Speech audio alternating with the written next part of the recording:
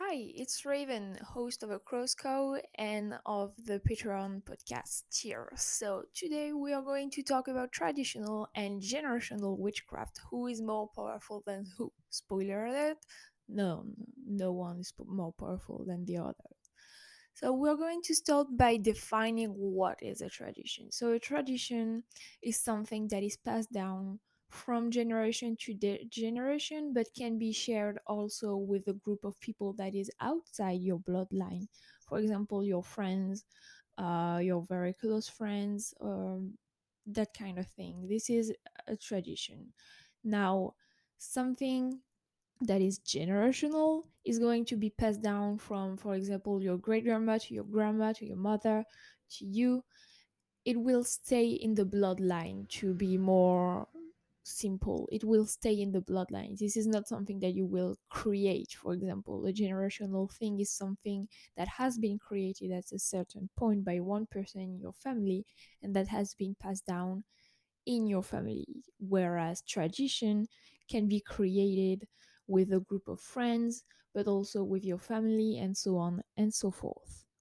Now, when it comes to magic, traditional magic calls upon the ancestors of the land, the people of the land, your family, of course, your generational ancestors as well.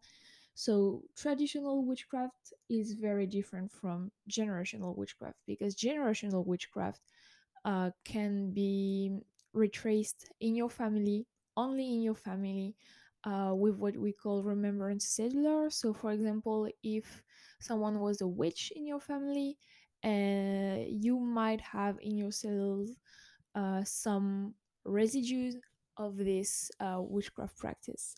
That does not mean, though, however, be careful on this point, that you are more powerful if you are a generational witch rather than a witch that practices traditional witchcraft or any other type of witchcraft. That does not make you superior, that just means that you might have facilities on certain point. Usually those facilities manifest on clear senses, so clairaudience, clairsentience, clairvoyance, or types of divination, or you might remember how to do certain spells, that kind of thing. This is basically what generational witchcraft mean, whereas traditional witchcraft takes in accountability a lot of factors. So, how the land works, how the family used to practice, how the group of friends that you've been practicing with is practicing, that kind of thing. This is traditional witchcraft. Traditional witchcraft calls upon all the forces of the universe around you, where you create your own tradition, where you create your own thing to practice. I'm going to take an example of mine. For example, I consider myself a traditional Slavic witch, even though I was born in France, but I use the traditions of my ancestors because my ancestors are Slavic. And I use those traditions to perpetuate their memory and to create my own tradition that I might pass down to my children if I was to have children, which is not gonna happen. That is said. But yeah, I create my own tradition. Now, do I have generational witch on my family? No, I do not. However, some folk traditions have like persisted in my family. Some folk things have persisted, like for example, some items that used to be made with intentions, that kind of thing. This is tradition, not generational. Even though it's in my family, it's traditional, not generational.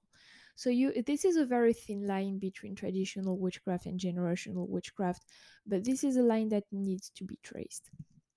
Now, for traditional witchcraft, the folk magic, it's really about connecting to all your different kind of ancestors, but also connecting to yourself to be able to ground properly and to basically be able to be in tune with the land when you practice, be in tune with what is surrounding you, be able to use what you have, the resources that you have, and use them properly without having to go above and beyond to practice. This is a very simple way to practice witchcraft, but a very powerful way because you are using the primordial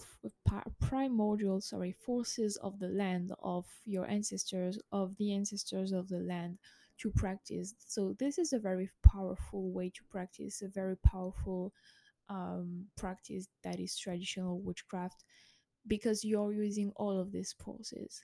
As for generational witchcraft, this is also very powerful because those are traditions that have been passed down from generation to generation, just for like for the tradition to survive, and so it gained powers over the years.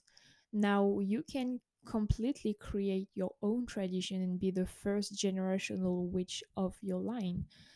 A lot of people ask me often, but there were no witches in my bloodline, like how can I start witchcraft, how can I do traditional witchcraft is there were if there were no witches in my family? Well, I'm going to tell you, there were no witches in my family. I'm the first generational witch, and I am the first traditional witch in my family. So you don't have to have ancestors that used to practice witchcraft to be a traditional witch or a generational witch. Now you can, as you can be the first of your generation, you can also be the first to create a tradition. So, for example, my tradition is to give offerings to my ancestor every Sunday. This is a very simple tradition that I can think of, but I have way more. Um, and you can pass this down to your future children, but also to your friends. If you have a coven or if you have friends that practice magic, this is a tradition that you can pass down to pretty much anyone, and this is going to create a cohesion between your group and between your friends. This is going to bring people together. I think traditional witchcraft brings people together. This is something that is going to consolidate your relationship with those other people, and that is going to help you give power to your tradition, because the more people are going to practice, the more power it's going to hold, because this is how it works basically. The more power, the more people practice this tradition, the more power it gains. Whereas generational witchcraft is going to go being passed down in your bloodline only and not with someone else. And so it's not about gaining power, it's about creating something already powerful that you can pass down in the future. I hope that I light your lantern about traditional witchcraft and generational witchcraft. If you have any question, don't be scared to ask them. I will proudly answer them. So I will see you next week for a new podcast episode. I hope you learned some stuff. This was Raven, the host of the Crowscope, and blessed be.